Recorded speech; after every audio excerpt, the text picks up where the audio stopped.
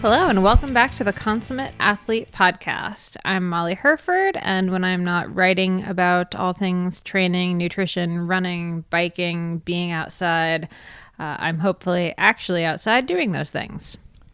And I'm Peter Glassford. I'm a registered kinesiologist and an endurance coach. So, who do we have up today? Today we have Danelle Kabush, who's been on the podcast before. Yes, a return guest. And she is not a sports psychologist, but a mental performance consultant, I think is the technical term. Also has her doctorate, though. Yes. She's based out of the Canadian Sport Institute out in Victoria, BC. She's one of the smartest humans that I know. She has just ridiculous amounts of experience, both in working with athletes and in being one. She was a pro Xterra racer for quite a few years, actually. And gosh, I remember meeting her at Western Xterra Championships in Vegas, I think 9 years ago at this point, and sitting down and interviewing her then. So it's always fun to chat with her and see where she's gone over the years. Yeah, exactly. And she's trained with Terry Orlick, so for schooling, I should say. So she was over at University of Ottawa working with Terry Orlick, who has a book that a lot of athletes have. It is called The Pursuit of Excellence. And there's some great resources if you look up Terry Orlick, Pursuit of Excellence, or I think there's also a Wheel of Excellence that's actually like really good. It's a really good like short document. But Danelle got to train under, or just go to school under, do her master's, I think, maybe her undergraduate as well, in that system. So she has some really good experience there, and then also has now been out in Victoria and working with national level athletes, Olympic caliber athletes in a host of different sports. So just a wealth of knowledge. And like you say, with Xterra, also a bunch of different sports that she's done, obviously. Yeah, so today we really kind of niche down and we talk about, I'm going to say, two major topics. The first and kind of overarching thing being body image in athletes, and the other just being a bit about RED-S, as it's called, relative energy deficiency syndrome. Yeah. Yes, got it. Yeah, and this is sort of the progression of the female athlete triad. We're sort of including males into this. And then also sort of recognizing some of the different signs and symptoms. It's not always just amenorrhea, it's not always, sort of that triad of symptoms. Yeah, I think for a long time, if women didn't have amenorrhea, it was just kind of everything is okay. That was like the straw that would break the camel's back in terms of getting diagnosed with something. So it's pretty great to see, okay, we're not just relying on menstruation as being the only indicator that we're actually in trouble here. We're talking about stuff a lot earlier. Well, and I think, a term I use is sort of work capacity and fueling the work required, I guess. And maybe I overuse that, to be honest. We're all sort of learning in this process and how we're evolving here. But I think the RED-S gets more to the heart of the issue that, like, in the day, you need to fuel that workout. And a lot of times what's happening is the workout isn't being fueled, but then also the body isn't being fueled. So we're losing, especially in the long term, some of those essential services that your body does, right? Both for males and females. So it's trying to sort of think about that sort of work capacity and sort of fueling that workout. And as we talk about, that isn't necessarily on purpose that the athlete's doing that. A lot of times it could just be education around cooking or sports nutrition in general. Totally. And I mean, I'll say as far as body image goes, we don't just talk about it in context of body image during or after or before RED-S, or like specifically around RED-S. We talk about it, just for any athlete. So, you can have body image issues without being in physical trouble yet.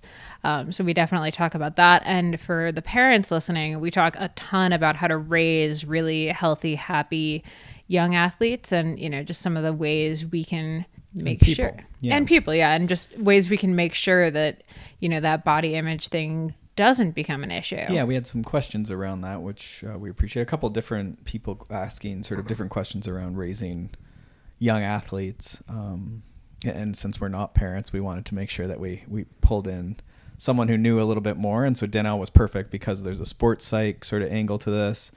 Obviously there's some confidence and different sports psych type topics tied into that, but then also as a parent, and then also as a very active female parent. athlete as well, right? And who's growing up through that, right? As an endurance athlete. So she was, we thought, perfect for this episode. I don't know if there's anything else. Do we have anything else on Danelle and... No, her blog. That's what I also want to mention. Her blog, if you go way back, especially if you're a parent or a female athlete, I think anyone's going to find something there. She comes in and out of it, but there was some years there where she was blogging all the time on her own experience and sports psychology topics. So if you check out her blog, which we'll link to in the show notes as well, it's definitely a good resource. Yeah. And then actually on this topic, for the parents that are listening that happen to have young girls, we have 2 things coming up on the horizon, and you can head over to shred-girls.com to find out about them. We have the actual launch party that's going to be up here near Toronto at Joyride 150 Bike Park on May 11th. And then we also have tell them a little bit about that. So women get in for $5. That's all women. Yep. All women get in for $5. You can be any age to come celebrate the launch of Lindsay's Joyride. I'm super excited. Anyone can come, though. Anyone can come, yes. It's open to men, so you can bring your whole family, but sorry, women only get the sweet deal on the park. Right. And then we're going to have tons of raffles. We're going to have swag bags, just super fun stuff going on. So I'd love it if, any and all of you can come join us. Again, head to shred-girls.com. That one is /joyride. And all the details are there. There's a little RSVP. So if you think you can make it, please RSVP, because we're only going to have enough swag bags for those who RSVP'd.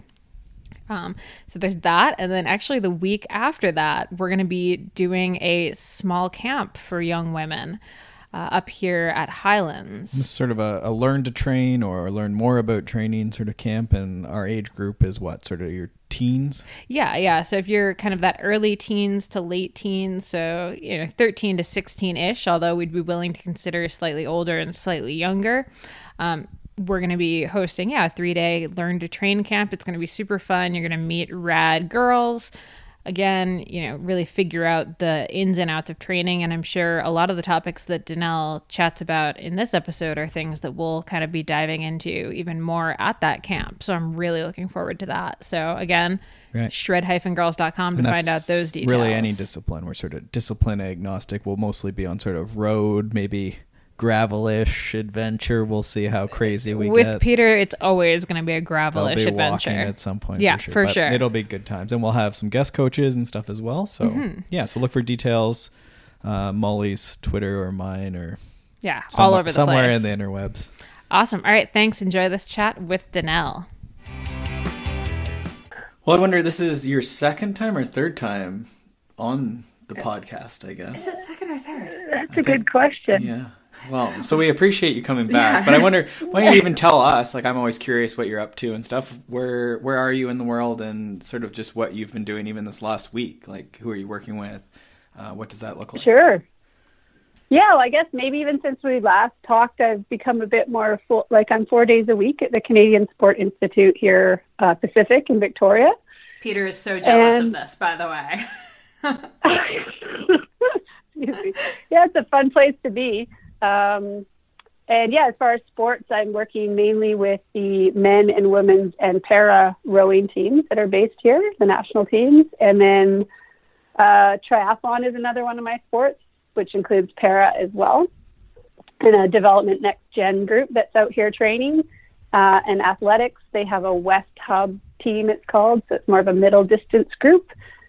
And I think that's it. I feel like I'm missing someone. But that takes most of my time as far as one-on-one work with athletes and coaches, and I get to go out and train with them, and then, admin stuff around that. And even here we have what we call a mind room, which is nice, which I'm in right now, which we have a lot more space to meet with athletes, which is great. And a new thing we're getting into is bioneurofeedback training. So that's kind of exciting to help athletes kind of, in our world, athletes like instant feedback and numbers. So it's kind of a way to buy into mental training a little bit and see.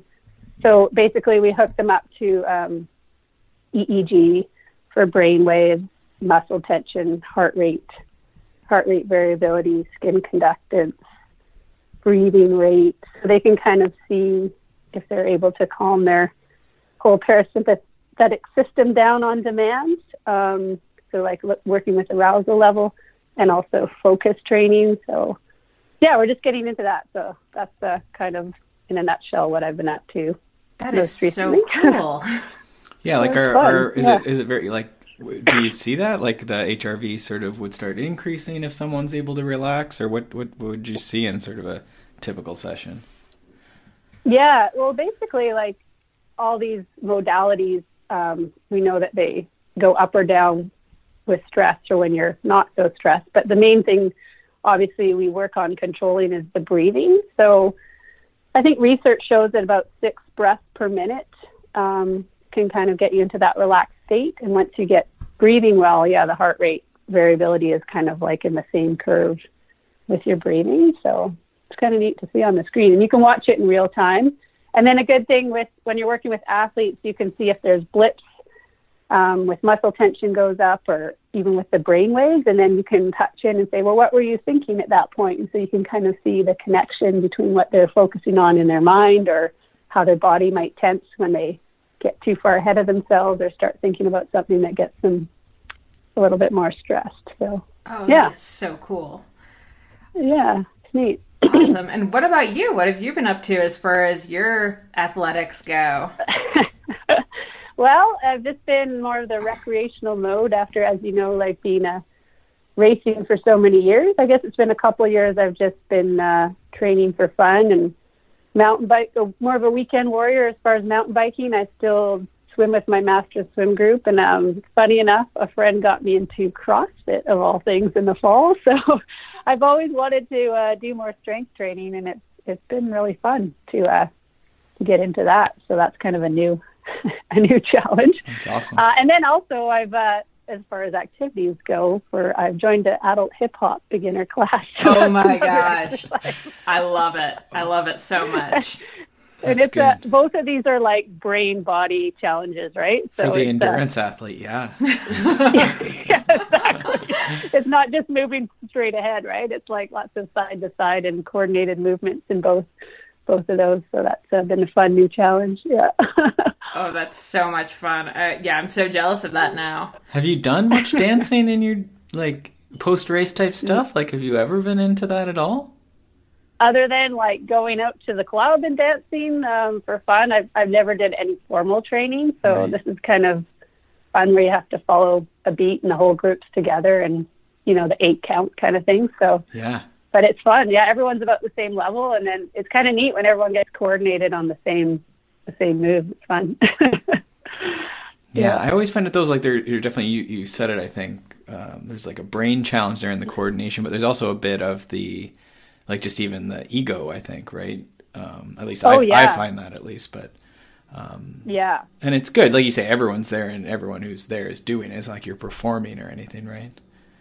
Yeah. You have to be okay with just like finding your own style, I guess, and being okay with failing and and trying again. And if you lose the steps, just kind of pick up wherever you can. So, yeah, definitely a challenge that way. Yeah.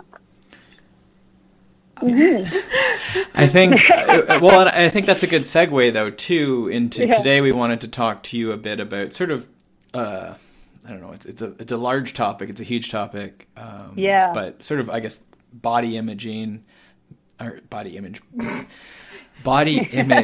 the same thing. And how that relates to sort of athletics, how that sort of relates to growing up, and then also parenting someone who is growing up.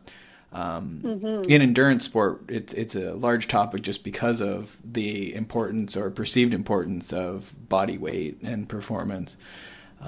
But we also just in, I guess, today's age, the social media era, everyone's sort of seeing this perfect sort of model. And so it's very hard, I think, for people growing up, right? There's a lot of comparison. Yeah, the media is a big one. I can't imagine growing up right now with all the social media to add extra pressure to the idealized body that young boys and girls are subject to. And I guess, why don't we start, like, you've been now in, sports psychology and counseling for a bunch of years. I don't know if you want to put a number on that or not, but, you've seen sort of, I think, even the pre or early social media sort of era, and then like over the last sort of 10 plus years. Like, have you seen an increase, do you think, in the amount of sort of just body image, self-confidence, that sort of stuff? Is that more common, or is that sort of our perception even? That's a good question. I don't know if I could put numbers on that. I just know what I know from my own practice, but I've just seen the increase in pressure, I guess, as a professional or even amateur athlete trying to make it, that it's not, when social media first came about, or before that era, you might have had just a website or, a resume that you'd send in to get on a team or sponsorship or results. But now it's above and beyond that, where you might still have a blog, a website, an Instagram page, a Twitter, Snapchat, all these things that you have to kind of keep up. And it's all about image and presenting yourself. So, and then, there's that extra pressure with athletes. It's that big comparison culture, which just adds to that pressure of, am I meeting this ideal and projecting the image that's going to make me successful? And sometimes that can take away just from the actual intrinsic enjoyment of your pursuing your sport. So it's a fine balance, I think, that some athletes struggle with. Certain sports, it's even a bigger deal. So, yeah.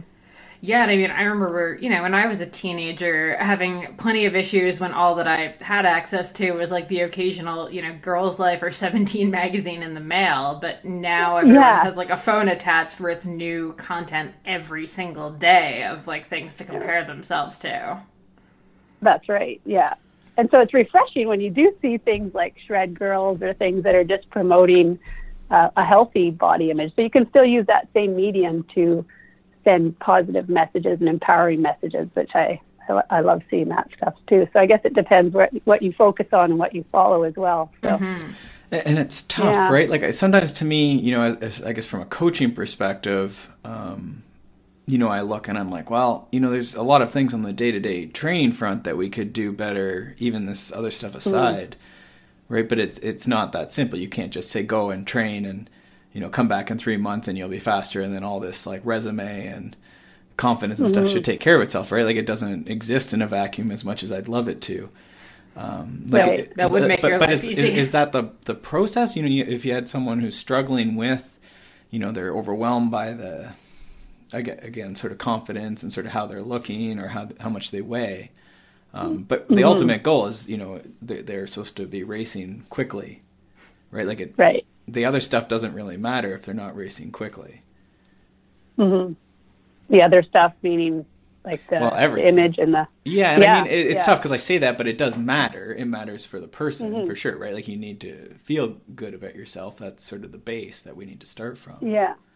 And I was at a talk here we did not too long ago, and even from the coaching perspective, as you know, it is one piece of the performance pie, but I was thinking this is even with you, Peter, depending on the developmental age of the athlete, like, it's not till the elite level that, even focusing on weight changes or, nutrition's a part of it all along, but like, it's not, there's kind of consensus that it's not till you're at the top of your sport that maybe that's the one thing you can manipulate a little bit for that next edge. If you're very well monitored and have a big team around you that's following you, to make sure it's done healthily and just at select times a year, because when athletes try and do it on their own, it's often when they get into trouble or go down an unhealthy relationship with their food and weight and end up maybe putting way too much, sorry for lack of a pun, weight on that piece of the pie. And if all those other things aren't taken care of before that,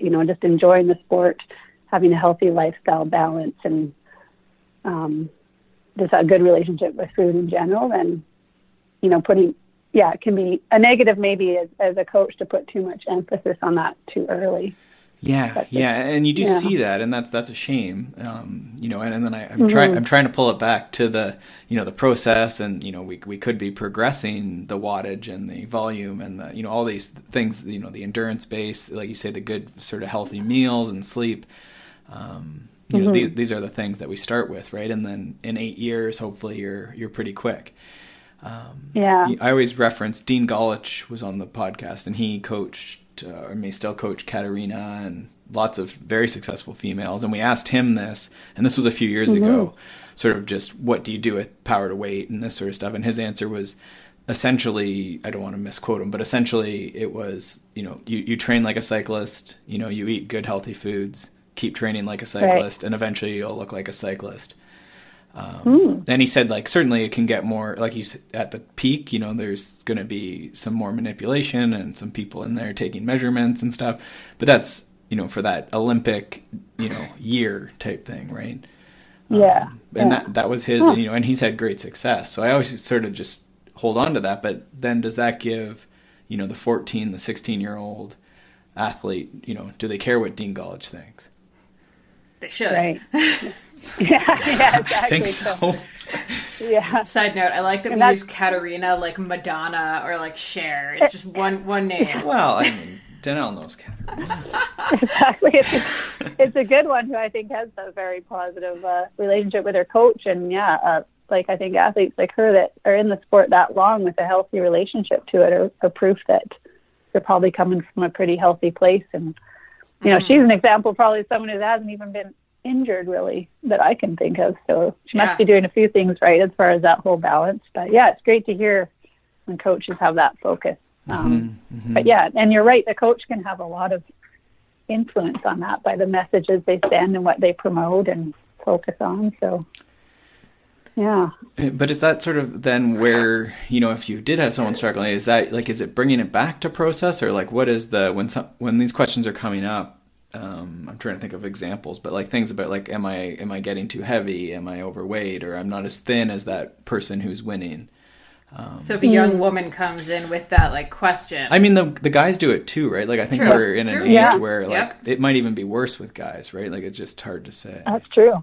Yeah. That's why this whole topic, it used to be called, when we're speaking of REDS, relative energy deficiency syndrome, it used to be called female athlete triad. But that's part of the reason the name changed to include men, because it can be just as relevant for sure. Right. So but yeah, I guess it is like you were just referring to with that coach, when those questions come in, it might just be getting back to the process and the healthy lifestyle, and not making it all about the number on the scale, but just, you know, looking at the quality of the food you're eating and all those like daily habits around recovery, like timing of when you eat right after, and they're all focused around feeling good and feeling strong, and not how you look, but how you, I guess, just helping them bring it more internal again, because sometimes those thoughts come up when it's a lot, they're comparing to others, or they're looking at just the image and the scale versus how strong am I feeling, how well am I recovering, how are my numbers, like as far as training numbers looking. So yeah, and I've seen that like the around the workout sometimes is the sort of like the wedge you can drive in there if you are, you know, you're dealing with someone who's not eating enough. Is that with the Red S stuff? Is that, I think I've seen that, no? That the around the workout sometimes is the place where you can sort of drive a wedge in to say, are you feeling better when you ate? And like, the workout went really well. Okay, good. So, you know, you fueled. And then sometimes that can help with getting the energy intake out.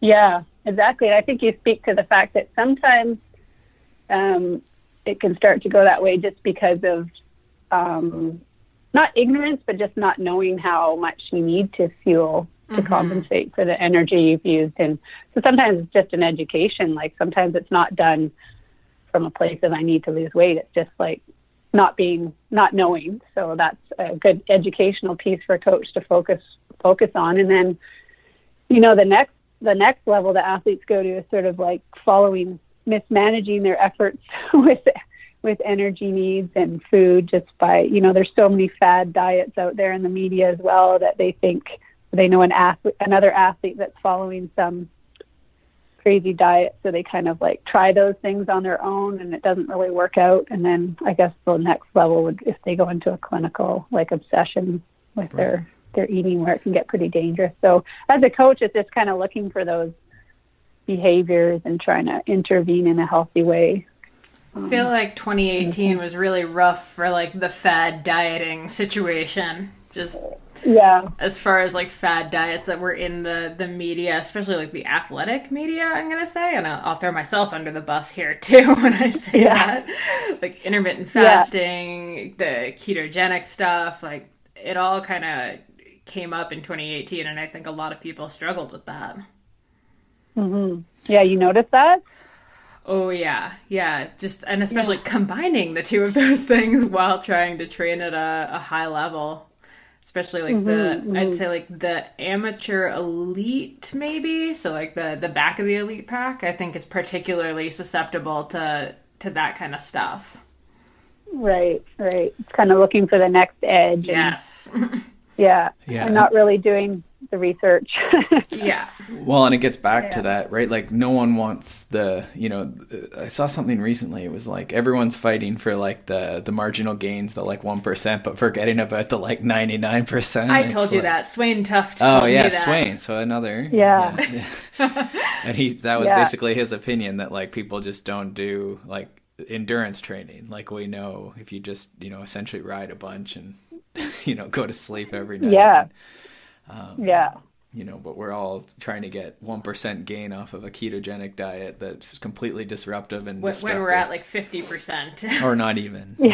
That's a huge good reminder for most athletes, as you're developing. Like, I think the motto with athletics here is developing happy, healthy athletes. And like, if you can just stay injury-free, get the training in, sleep well, and eat reasonably well, you're, like you said, you're 90, maybe 95, 99% there. So, and if you can cover all that consistently, then these other things are very small pieces of the pie.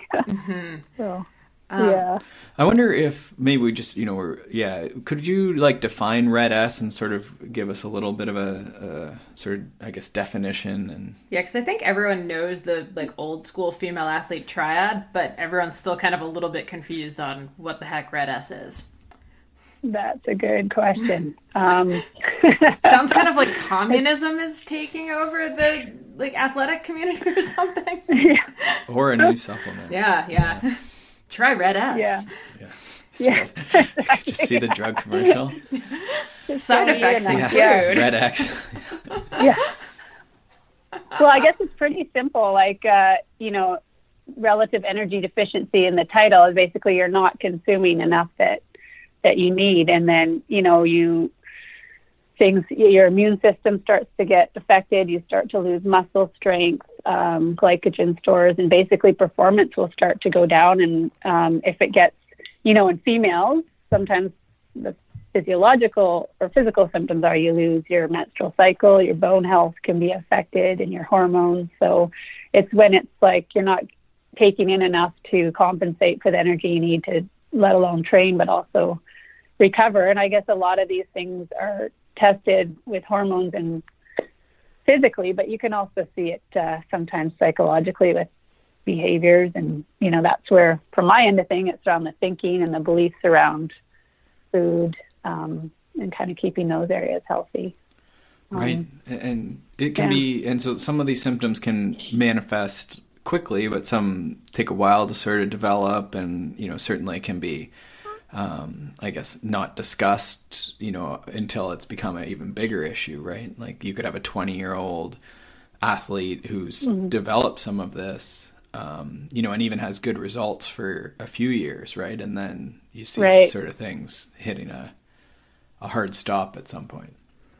Yeah, that's right. Sometimes when athletes, even if it's by unhealthy means, lose weight quite quickly, and then they're often rewarded with sometimes faster results because of that power weight ratio if we're talking about cycling or even running. And then sometimes it kind of reinforces some of those negative habits, unfortunately. So it's when athletes have a good team around them, whether it's parents or teammates or coaches that can sort of intervene and notice when it becomes an unhealthy behavior. And that's a tricky thing to do. Do you have any tips, I guess, for parents or coaches as far as what are sort of some of the earlier warning signs? I guess it's like if you see any changes in behavior, I guess I'm using my own experience having been on many teams running growing up, if, you know, there's a big change in eating behaviors. I guess parents might notice this more, sort of eating on their own or refusing to eat with people, or eating in secret is one of the things, or just a real focus on food and weighing. I guess, it's harder sometimes to see the obvious, like, if, oh, you're looking really thin, isn't always a great comment, because that can sometimes reinforce that behavior. But so just looking for, you know, changes in mood and recovery and all those things, and just being aware of them. But it's also maybe focusing on what you're modeling as a parent or a coach. So checking your own beliefs, your own language around food and body size and shape can go a long way. So what you're modeling to your athletes. But yeah, as far as the signs, I think it's just asking good questions. And then if you need to refer, finding someone the athlete can talk to, like a good nutritionist or psychologist, if it comes to that. I don't know if I answered your question there, but no, that's great. Yeah. I think that makes sense, right? And I think even decreased work capacity would be maybe another thing that a coach might see. Right. Yeah. And then that's something like, at least initially, someone like yourself would probably have conversations like this with people, or is at some point that's beyond what you do, or like if a young athlete.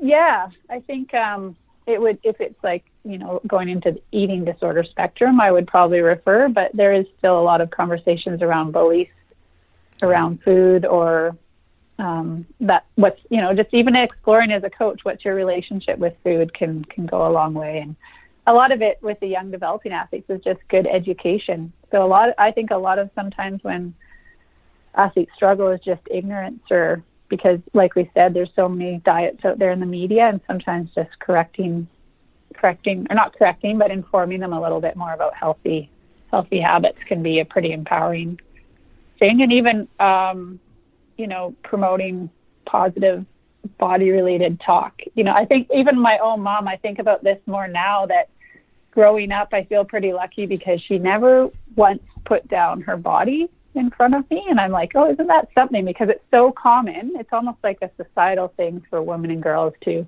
not only comment on others' bodies, but like to put themselves down. So even, you know, as coaches or parents or teammates, watching our language to not even comment on it can go a long way. Yeah.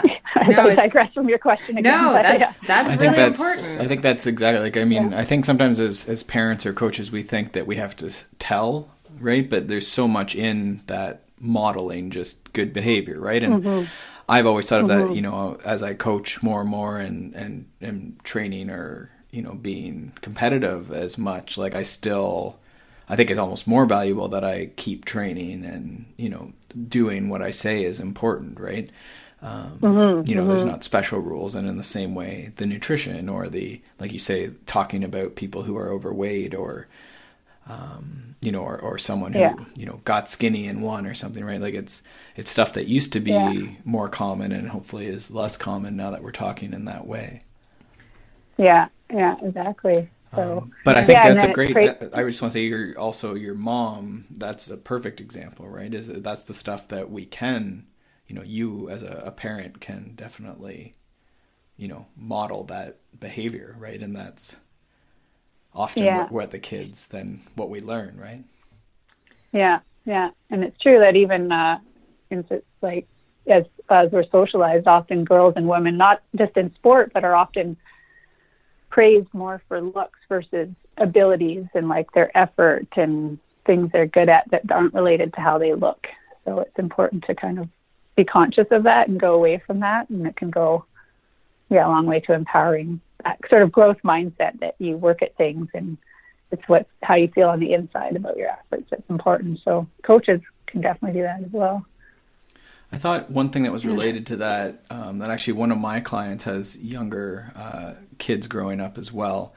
And they were saying, I guess, is it Shani Flanagan? Is that the name I'm looking for? Flanagan has like a cookbook. And so they got the kids into that, and like the kids are sort of preparing food and stuff, and sort of getting the kids involved in the food preparation and sort of liking cooking and learning cooking and preparing food for other people.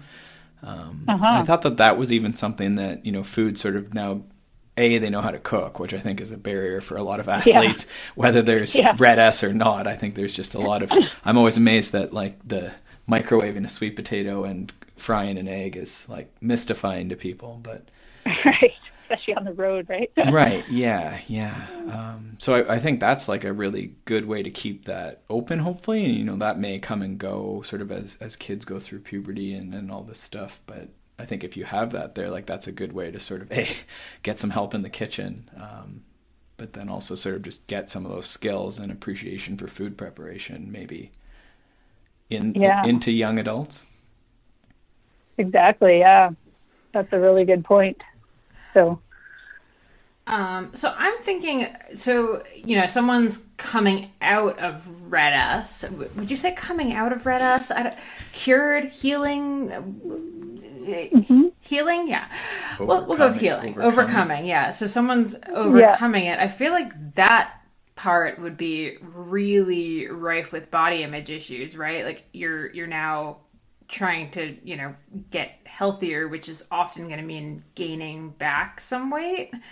So how do you navigate that as an athlete? Because I have to imagine that's probably like the most difficult part of coming out of Red S is the mental side of it versus the physical one. Yeah, and it's really like keeping that focus on long-term health, because you're right. Sometimes you have to gain even more weight than you had previously to get your hormones back up to where they should be, to get for women to get your menstruation cycle back. So it can be a long process, and almost feeling like you're, because a lot of, I guess, when Red S does get serious, it can be a means of control for the athlete, and sometimes it's more emotional than performance-based at that side of things. So coming out of it is like definitely letting go of restricting and eating for health, and really keeping that focus on eating for long-term health and not performance. So that's a real change in mindset. I mean, they should both go together, obviously, but until everything's stable again, it's that would be the focus. And yeah, it is definitely challenging for athletes to keep changing that. And a lot of it is, when they get into that state, it's like those feelings of not being enough. And, and athletes, I think sometimes this comes from perfectionist mindset, which can have a lot of positive qualities for athletes, like wanting to take care of every single detail and do everything perfect. And sometimes that's what gets some of our best athletes to the top, but it can also have a dark side if it's too restricting and controlling, and can lead to these unhealthy body image or eating habits. And so dealing with that sort of perfectionist thinking can be a challenge, I think, coming out of Red S as well, to be, I'm okay, I'm not a failure for eating more or taking care of my health, and not looking what they think they should look like. So and I think Mariana Vos actually wrote that in her autobiography, which is only available in Dutch, which is sort of a bummer because I love to read it and do not read Dutch. But she talked a bunch about kind of coming out of an eating disorder and what that looks like as an athlete who's won a lot of world championships with that. So interesting. It's really hard when you're having the good results in that place, but it's not ultimately like sustainable. Right. Yeah. And I think for women, I think it's harder because not only do we have the performance side, we also just have the, women's body image standards from like normal media hitting us too, right? So regaining weight is like going both against performance and, societally, it's like, oh, you lost weight, you look great. No one's like, you gained, or very few people are like, oh, you gained a lot of weight and you look great, or no one wants to hear that.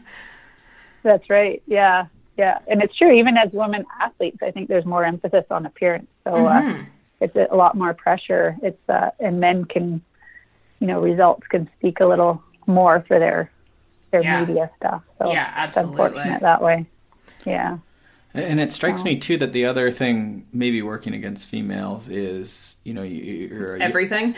Yeah, I mean, I'm not saying that, but you're as women grow up, so you come through puberty, right? Like there's gonna be a weight gain, and I guess that's true for men too, right? Like you can be a super skinny cadet racer or something, 14, 15, and you're winning everything, and then all of a sudden you hit puberty and your body changes.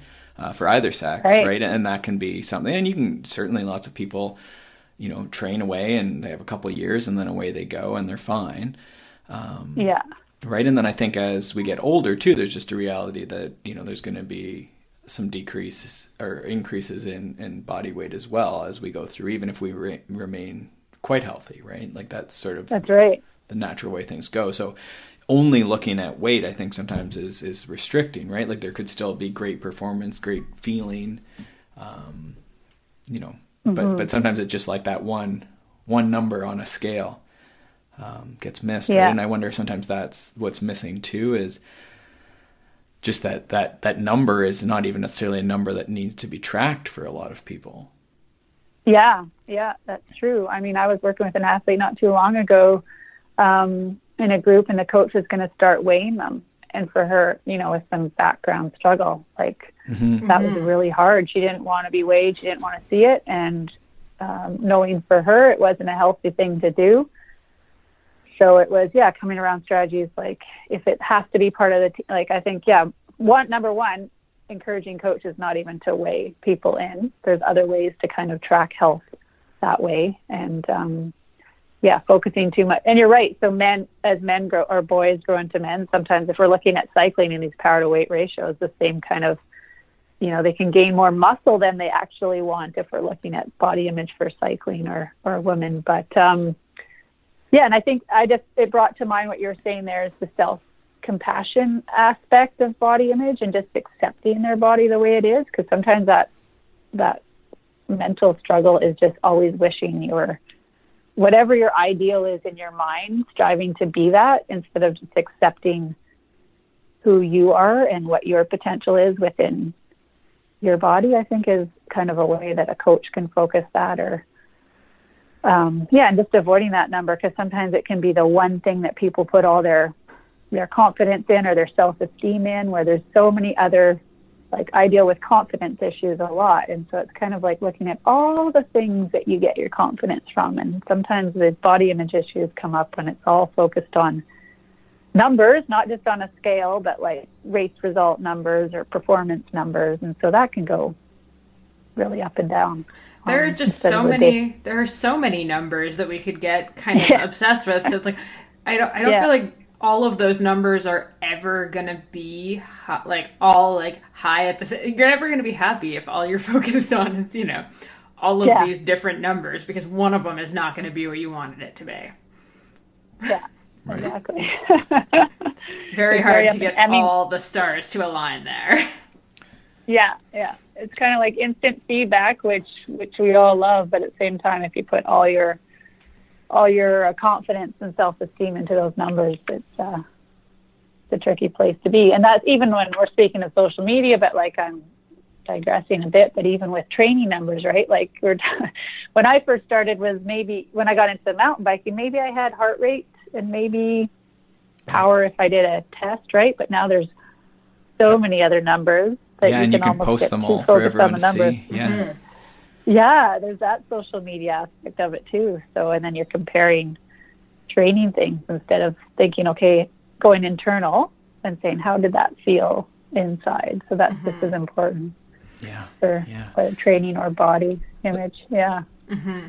So on the topic of social media, here's kind of a really tricky one. So a lot of the top performers in, say cycling, pretty much across the board, the top performers are, generally in that quite slim territory. So as a mother or as a coach, I guess, or father, how do you talk to a young woman who's seeing, okay, the girls that win all look like this, I don't look like this? How do you get through that? Because they're great role models, but at the same time are kind of giving, this body image issue. That is a really hard question. I don't know if I can fully answer that either. But yeah, because on the one side, that is like, if we're looking at, cycling, it seems like it has a bit more range, but I'm thinking of running, and it's very, you look at the top marathoners, like it's pretty cut and dry. Like there's a certain range of body weight, power weight ratio that who was that makes one it elite. runner that was doing New York, where like the New York Times did a big article where it's like she doesn't have like a normal running body type, and I think she had like 9% body fat or something, like instead of 6. Oh my goodness! Like it was kind of ludicrous. Yeah. And running's definitely tough because there's definitely like like there's a body size, right? That not even weight, right? Like there's just so it's at the elite level, there's a certain range, right? And it's pretty narrow. So, and that's tough, right? Like when you have a young person. Yeah. And I guess it's just not, that is a fact and we all know it, but focusing on that as a young person, that's not really going to be helpful. And I mean, that's existed, also, right? Yeah. Like there's I was never going to play in the NBA, just statistically, right? Or the NHL for that. Yes, but did your parents ever tell you couldn't be a basketball player? I mean, I never really went down that road, but I mean, and you can. There's examples, like you can look at people who are smaller, I guess, right, and just practice harder. But I mean, your father still thinks you could make it in like the NBA. Like playing baseball professionally, so I was pretty good. Baseball was probably the sport I could have made. You came from a very confidence boosting background there.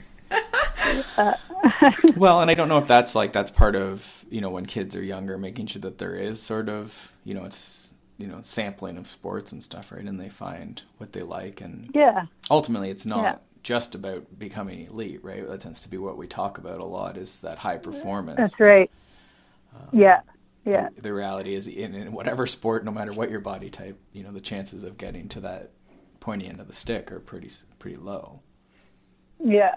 And you've made a good point that you don't want to squash anyone's dreams. And there are lots of exceptions to this rule. There's always those athletes that make it that aren't in that, general range. But like, what is the point of telling even a 15-year-old you're never going to make it because you're not this body type? Like that's not even, it's just so far from where they're at the moment. So it's always like, I always think it's like, what's the optimal challenge for where someone's at motivational wise, developmentally, their goals, if they're not even thinking of that elite level yet. Like, I mean, it's all about having fun and lifestyle and health. And if performance becomes a focus down the line, then the athlete will get there if all those other things are in place. Well, and I think too, like if we're just talking about marathon running, for sure, right? But if you widen that out to ultra or sprinting or just adventure running, right? Like we would see that body type open up hugely. And people who do that lifelong, and even now with social media, I guess the only upside at the moment is that you can be like an adventuring sort of like fun whatever and you could make a career out of that, right? That's right. Yeah.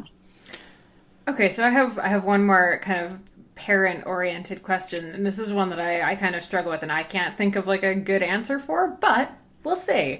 I mean, at some point, like unfortunately, childhood obesity is on the rise, and at some point, if someone is struggling with both body image, but then also like medically needs to drop weight. I mean, I've known people who are super active, but like medically, still needed to lose weight. How do you balance that as a parent trying to encourage healthy living and, getting to this like healthy point while not hurting body image? Nice light question. Yeah.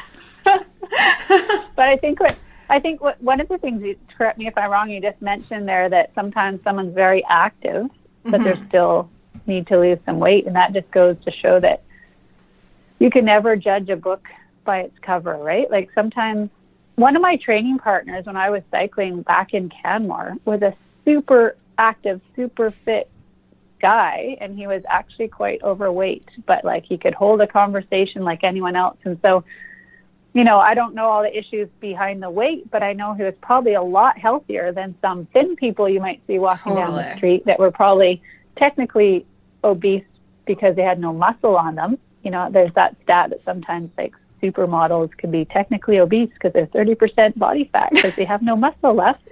So, you know, and I even had at a counseling group, a guy came and spoke on obesity, and he had some things growing up where something happened with his hormones, and he's, you know, heavy, overweight, technically obese, but he only eats something like 1,500 calories a day, and that's just the way his body works. And it just made me think you can never judge someone by how they look on how fit and healthy they might still be on the inside. And I think that's the message too, that you can still be carrying a little extra weight, but have a quite healthy heart and be active. So it's more like if the kids are active, hopefully that, and still need to medically lose weight, that focusing on the activity and finding something to enjoy that could be a natural byproduct of that. If that makes sense. Yeah, no, absolutely. I think you're exactly right. You know, it's not always that if someone doesn't look like the pros or elite amateurs or whatever, they can still be perfectly healthy and like good at the sport. It's right. Yeah. Might not be, you know, going pro anytime soon, but hey, none of us are, so it's fine. Yeah. You might still have the amazing core and like 6-pack abs, but they just don't show the way other people do, and that's just your body, and it's important that you are strong. And some people focus so much on like getting that beach body or whatever, but like, yeah. Well, and from a parenting perspective too, like there is the chance that like some people do react differently to the same environment. Is sort of what we're talking about, right? So it's the same foods and same activity, but then, you know, one person is weighs more. Right. And so I think sometimes you'll see in some of those houses, like it's okay, one person has to go on a diet, but everyone else gets to eat poorly still. Right. Right. And I think that gets back to that, you know, eating as a family, you know, making sure the phones aren't out, and then eating, you know, everyone helping with food preparation and good foods in the house. Sometimes that is missing, as much as there is individual differences for sure. Then that might be a thing where everyone could be healthy, you know, no matter what they look like. Like you say, like the skinnier people could be more unhealthy, right? Yeah. Yeah, some skinny people just eat Diet Coke and cookies all day, and is that healthy? So, yeah, and you're right. It's a lot of lifestyle thing, like choosing to be active as a family, eating well together. And it's, if one person's singled out, that can be very difficult because we're social animals and we're very influenced by our environment. And as parents, it's the food you bring into the house, the activities you choose to do as a family, which can sort of set those habits for life down the road. So there's a lot of elements that come into this that we've been talking about. Yeah. Cool. Anything else, Peter? I feel like that covered pretty much all of the questions we wanted to touch on, from Red S to how to actually deal with it on more of the mental side. Yeah, I think it's nebulous, but I think having Danelle here, both from the sport psychology side of things and then also as a parent as well, was quite helpful. Yeah, we keep trying to figure out a way to answer the questions, and we keep coming back to, well, we're not parents, so we can really only speculate on this. Well, you've got some pretty good ideas, yeah. Well, I think it might even be easier to speculate on it when you're not parents and you're not actually thinking about it in the context of your own child. It's easier to have like a bit of an objective stance on it, maybe. Yeah, well, even thinking about it is a big step ahead of most people, and as coaches, you experience that, or your wealth of knowledge with all the people you both talk to, I'm sure. Yeah.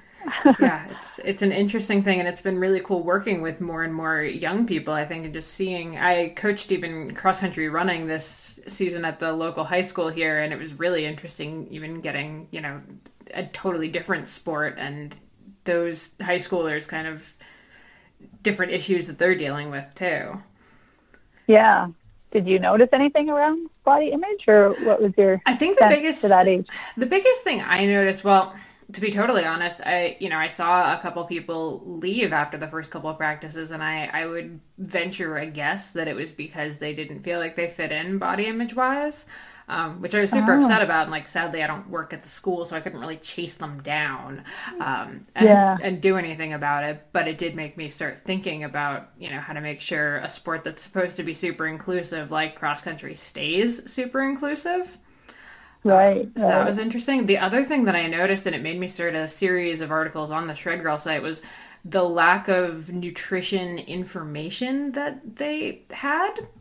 It seemed like both like from general stuff like skipping lunch before practice and things like that, but then also the stuff that they did know was all stuff they were reading in like Women's Health or like Oxygen or whatever fitness magazines, and that stuff isn't for 14-year-olds. That stuff is barely for grown-ass women. So well, and it was sort of at the center of the Red S stuff, right, where it's not necessarily even that correct me if I'm wrong here, but the calories may even be sufficient over the like week or the day, but it's like nothing ahead of like the whole day before this cross country workout obviously doesn't go overly well, and then like a bunch of like crappy food in the evening.